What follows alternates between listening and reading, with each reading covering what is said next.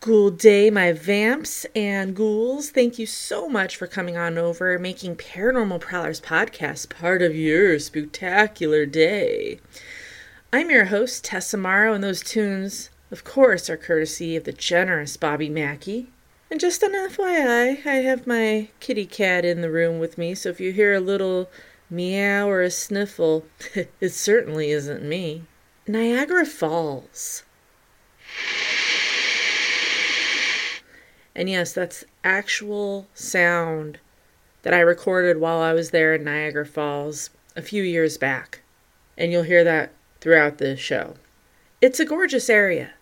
You're in the United States looking over at Canada and vice versa. A few years ago, my mom and I went there, and I was a first-timer, but she was born and raised in Rochester, New York. She knows all about the falls, and she's been there several times. When I went, I was amazed at its beauty, the roaring waters, vigorously passing by. We went in the summer, flowers were blooming, the grass was super green, and that water was just this gorgeous, phenomenal blue. As we walked to get there from our car, I was amazed at just how many people were there as they travel from all over the world to see this amazing place. While many come here to see the raw beauty, the falls, that shares waters with America and Canada, taking pictures, get to say you came here, tell mom and dad all about it, some come with a more sinister reason. For it is here at Niagara Falls State Park that some will come and they will never leave. Every year people come here to commit suicide, between 20 to 40 people, while others come for a visit and a freak accident happens and they never make it out. And then, of course, we have the stunt people and the daredevils. You guys, you may want to get into some waterproof stuff, no poncho or raincoat. That will not help. We are about to dive deep into the history, the deaths, the stunts, the haunts of Niagara Falls. Niagara Falls was founded in 1885 and is the country's longest-running state park, over a whopping 400 acres. Millions come here, or from around the globe, to visit every single year. I would say probably around 9 million. And when I went that one time, it does not shock me in the least. At times, I felt like a sardine. There were so many people crammed together. Niagara Falls contains 3 large waterfalls. It stretches out from the province of Ontario, Canada, and into the States, that being New York. The 3 falls, 2 are in New York, that being Bridal Veil Falls and American Falls. Those are large, but not quite as large as the largest of them, and probably the most dangerous of them, that being Horseshoe Falls. You'll hear more about that butte later on when I talk about the deaths and the stunts. Little islands actually separate the falls from one another. Luna Island separates Bridal Veil Falls from American Falls, and Goat Island separates them from Horseshoe Falls. Bridal Veil Falls is the smallest of them. American gets a little bit bigger, but Horseshoe Falls, well, that's the granddaddy of them. One eerie fact is, since 1850, over 5,000 bodies have been found at the base of the falls. That's a lot. 5,000? Over 5,000. While Horseshoe Falls may be the largest and the most famous when it comes to barreling down the falls, it is the American Falls that is probably the most self-destructive. In 1969, a massive dewatering project was conducted by the Army Corps of Engineers. The water was diverted to the other falls. This was to access the erosion that was taking place. What can they do to change this, While doing so, they found millions of coins, ka-ching, give me my money, and 2 bodies. On June 13th in 1969, and yes, I did check, and guess what, you guys? It was Friday the 13th.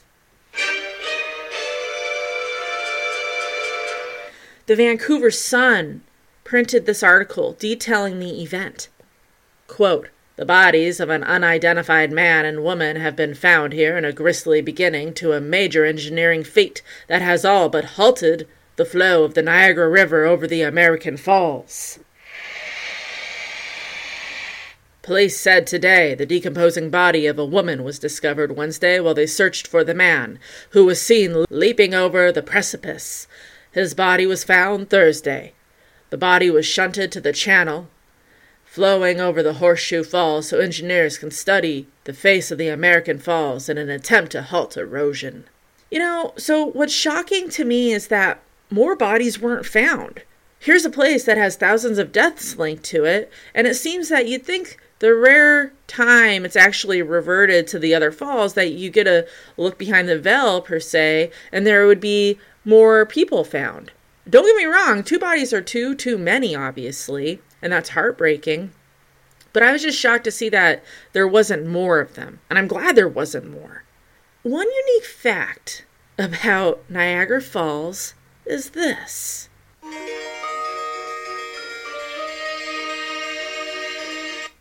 Picture it.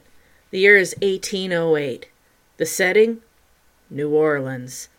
The man takes his new wife's hand and gently helps her into their stagecoach. The newlyweds are full of joy and pure happiness. They will take the 1,258-mile journey in their stagecoach from the Cajun city that is New Orleans to the wonderful falls that is Niagara Falls. In a regular car, that's over 18 hours. In a stagecoach, ay caramba, much longer, I'd imagine. It's a long trip ahead of them, but they are excited as it's the beginning of their new life together. And of course, the honeymoon, forget about it, right?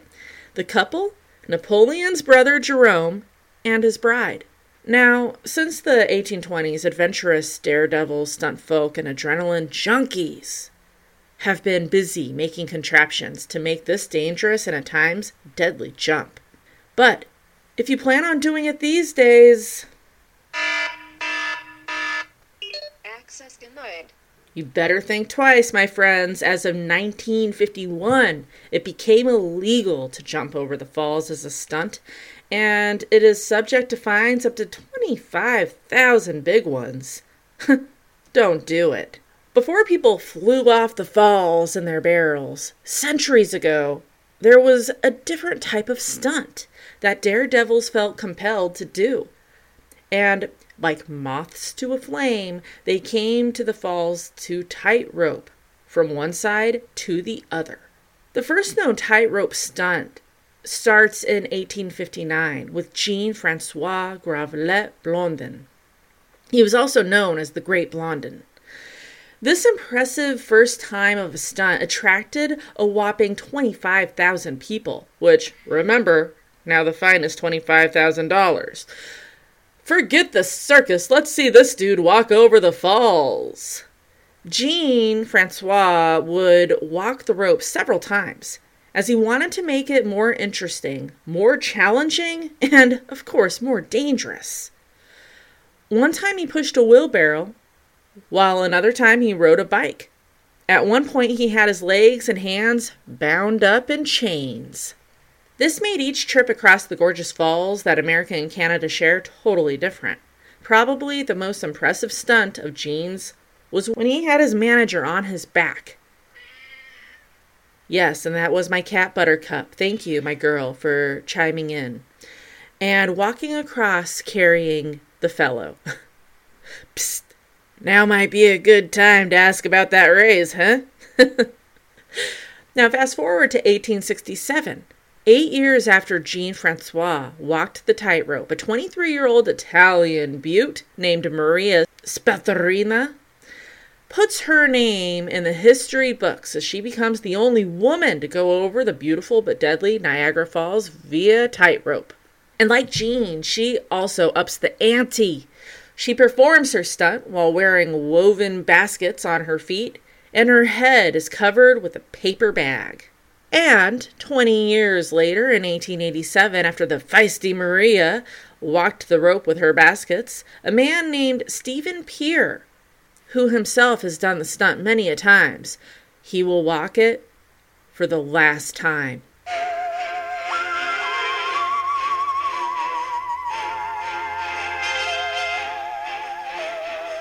Like Maria, Stephen makes history too, but not like he hoped.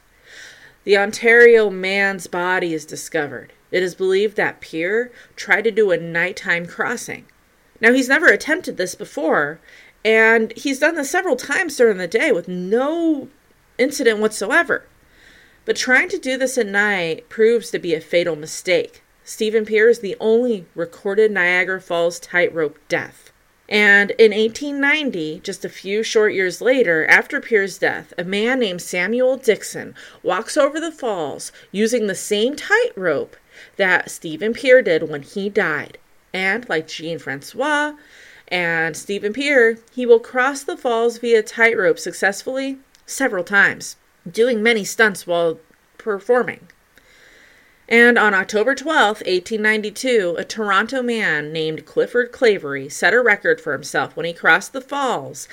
This record would be for the shortest amount of time, 6 minutes and 33 and a half seconds. Then in 1896, James Hardy performs the stunt, and this will be the last time anyone does this for more than 115 years.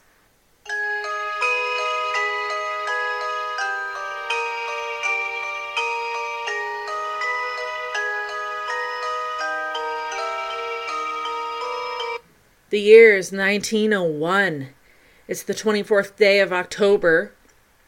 The woman, she stands there. She's waited so long to do this. People have tightrope walked over the falls, but has anyone ever gone over in a barrel? The school teacher, she smiles. This was going to happen. She would make a name for herself, maybe even make some money to help herself out, provide for her family. She's newly widowed and she's on hard times. She takes a deep breath and carefully gets into her custom-made barrel. Here we go.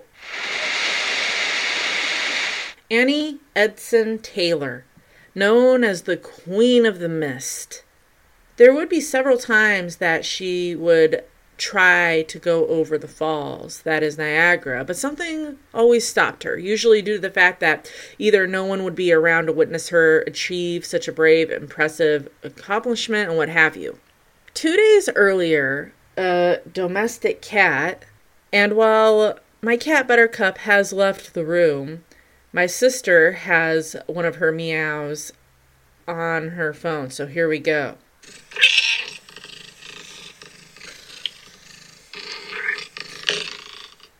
Thank you, Casey. The cat was sent down Horseshoe Falls in Annie's barrel, which was made specifically to go down the falls. It was made out of oak and iron, and it was cushioned with a mattress inside. The cat and the barrel, they do survive. When Annie found it, it was bleeding a little on its head. They took pictures together, and 2 days later, she went down the falls herself. Annie's barrel, named Queen of the Mist, survived both the falls. It was such a harrowing experience that the school teacher turned daredevil suggested no one ought ever do that again. Annie Edson Taylor is the first recorded person to intentionally go over Niagara Falls and live to tell about it. She knew the dangers of it. She experienced it. She told people, don't do it. But her pleas and warnings fell upon deaf ears, and while many would survive the fall, just like the Queen of the Mist, there are several who would sadly perish. And after her barrel stunt, she would be a Niagara street vendor for 20 years and basically die penniless. A sad ending for such a brave woman. 10 years after Annie made history going down the falls, a stuntman named Bobby Leach would become the second person. He was a performer for Barnum and Bailey Circus.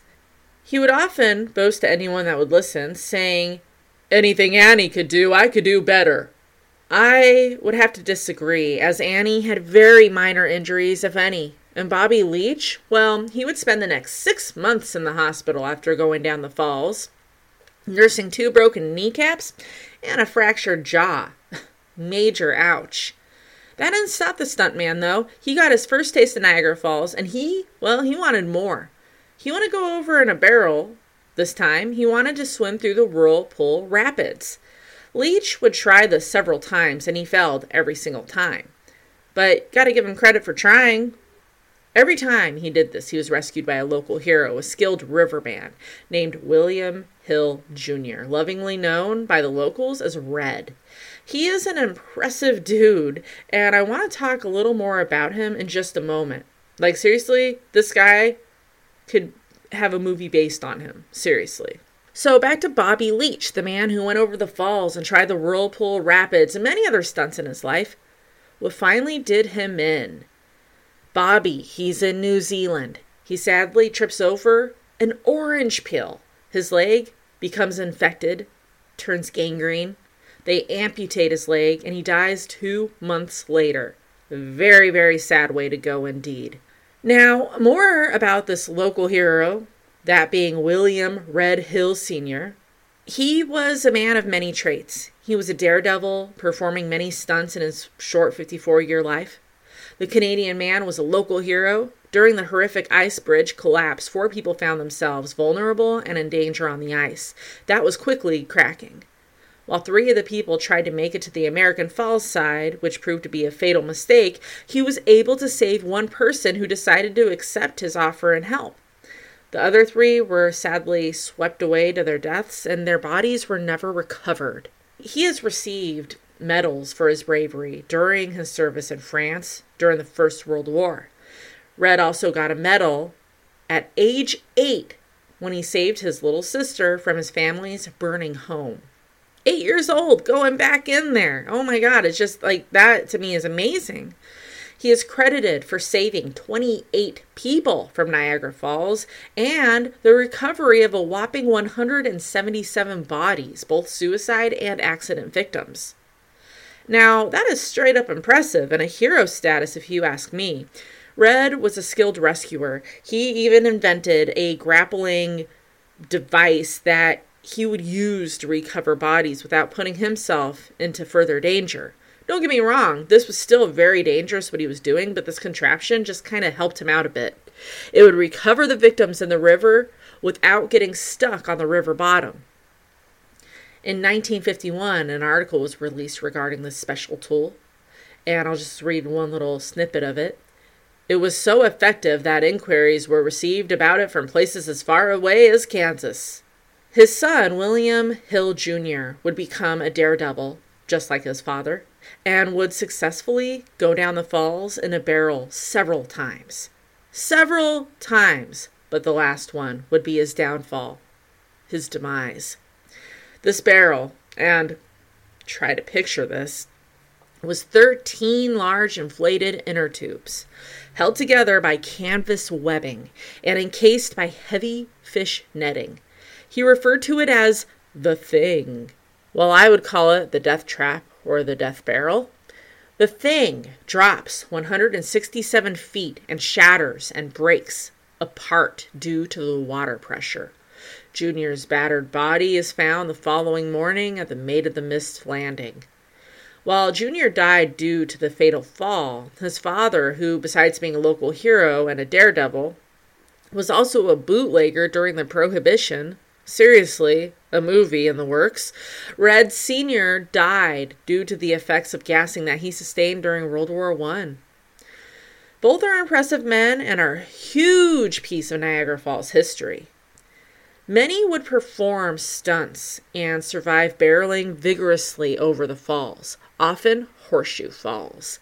This is the one that is mostly on the Canadian side, I would say like 90%, but a small part, tiny, pikaka, is on the American side as well. And I'll just share about a handful of those events. In 1928, a daredevil named Jean Lussier went over Horseshoe Falls on 4th of July. He had built a 6-foot rubber ball, lined carefully with oxygen tubes. It was damaged during the impact, But thankfully, Gene suffered minor bruising and lives to share his latest stunt. Well, let's fast forward, if we will, 33 years. In 1961, Nathan Boya was digging the rubber ball idea as he too goes down Horseshoe Falls in it. He names it Plungosphere. Kind of cute. While it does hit rocks upon impact, miraculously, Nathan comes out completely uninjured. It's pretty awesome. 23 years later, in 1984, enter Czech professional stuntman Karel Sukek. The stuntman researched the others who had gone over prior to him, what they did wrong, what they did right, what to do, what not to do, what to avoid. Well, Karel eventually puts several barrels together. He paints it bright red. It's a whopping 9 feet long, 5 feet in diameter. Painted on the side are the words, "Last of the Niagara Daredevils, 1984. It's not whether you fell or triumph, it's that you at least keep your word and at least try." July 2nd of 1984, the Czech stuntman performs the stunt. He emerges, but it is in a weakened state, and he's badly bleeding.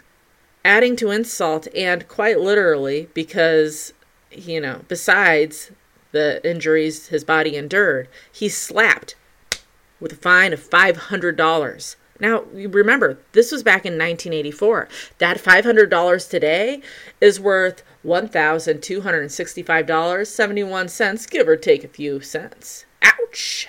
For the stunt itself, his custom-made barrel cost several thousands of dollars. I mean, it was quite a pricey stunt. Fast forward several months later, it's January 19th, the following year, 1984. He is in Houston at the Astrodome. He's performing a stunt when he becomes severely injured. Evel Knievel is there and even warned his fellow daredevil, don't do it. He was quoted saying, "This is the most dangerous I've ever seen." Okay, like mine, your attention must be piqued. What's the most dangerous that Evel Knievel has seen? Well, Karel Sukek was enclosed in his barrel. He's raised almost 200 feet in the air, while he was supposed to land in the center of a tank filled with water.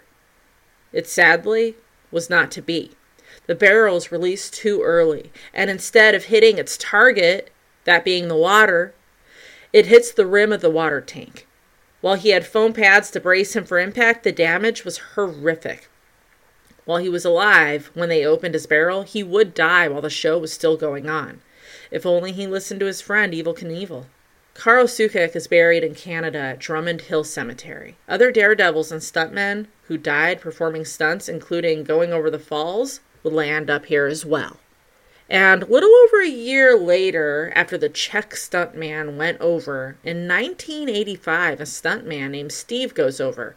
His story is an interesting one. He's actually still alive, and I tracked him down on good old social media. I asked if he'd like to be on this episode. Before you get your hopes up, he didn't even respond. But I always like to mention things like that because I like to let you guys know that at least I tried. I'm always trying to find people to be on, and when I'm doing an episode on something like this, and if I find somebody who experienced it and lived to tell about it, I have to at least try, right? So Steve, who, since he's still around, I won't use his last name, even though you can easily find it. On August 16th, 1985, the young man is stopped by police and is escorted by the Canadian authorities along with his barrel back to the United States side and released. No Mounties will stop him, however, because 2 days later he takes the plunge and survives the fall uninjured.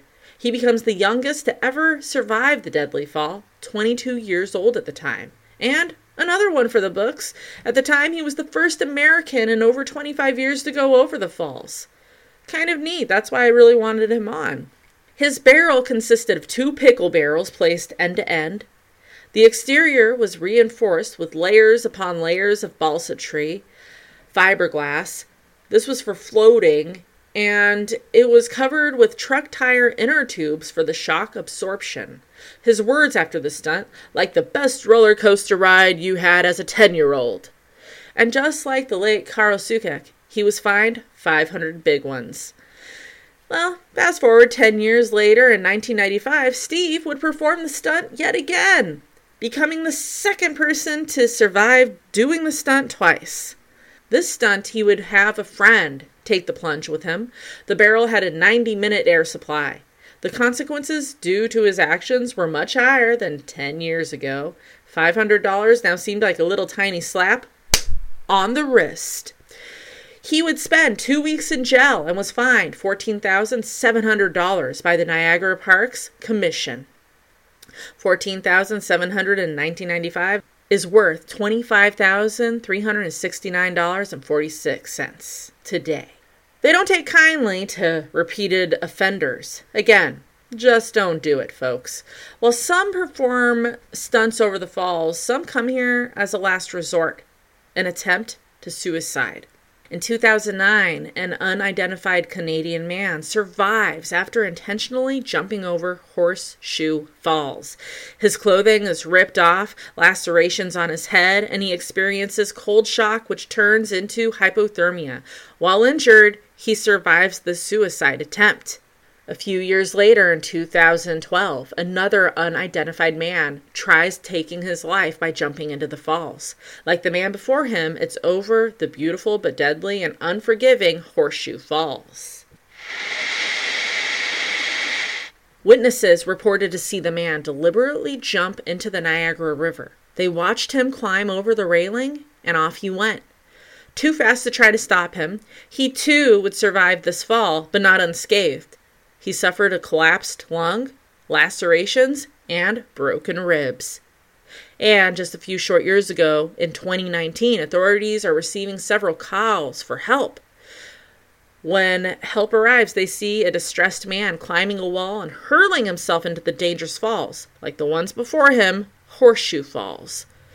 Later on, they would find the man sitting on the rocks at the water's edge. My heart truly goes out to these 3 unidentified men.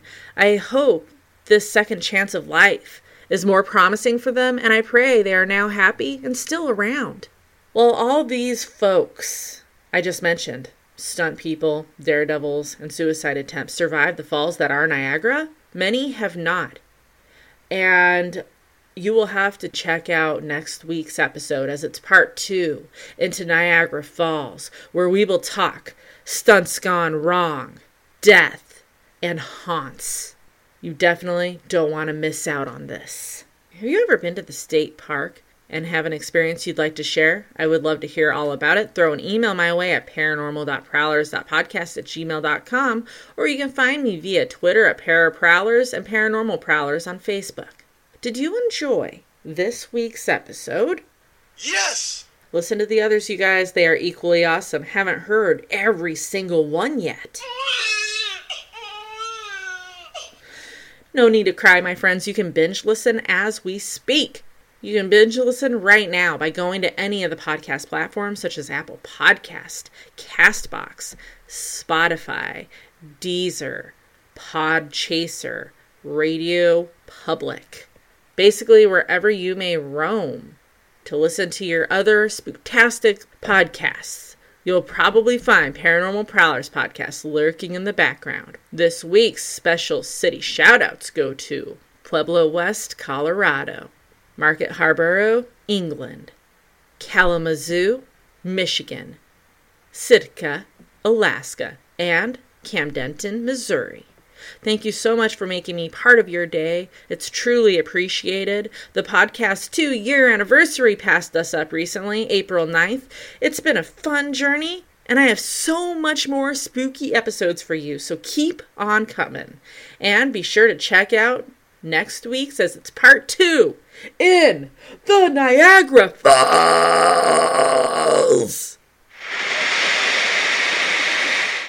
See you next week.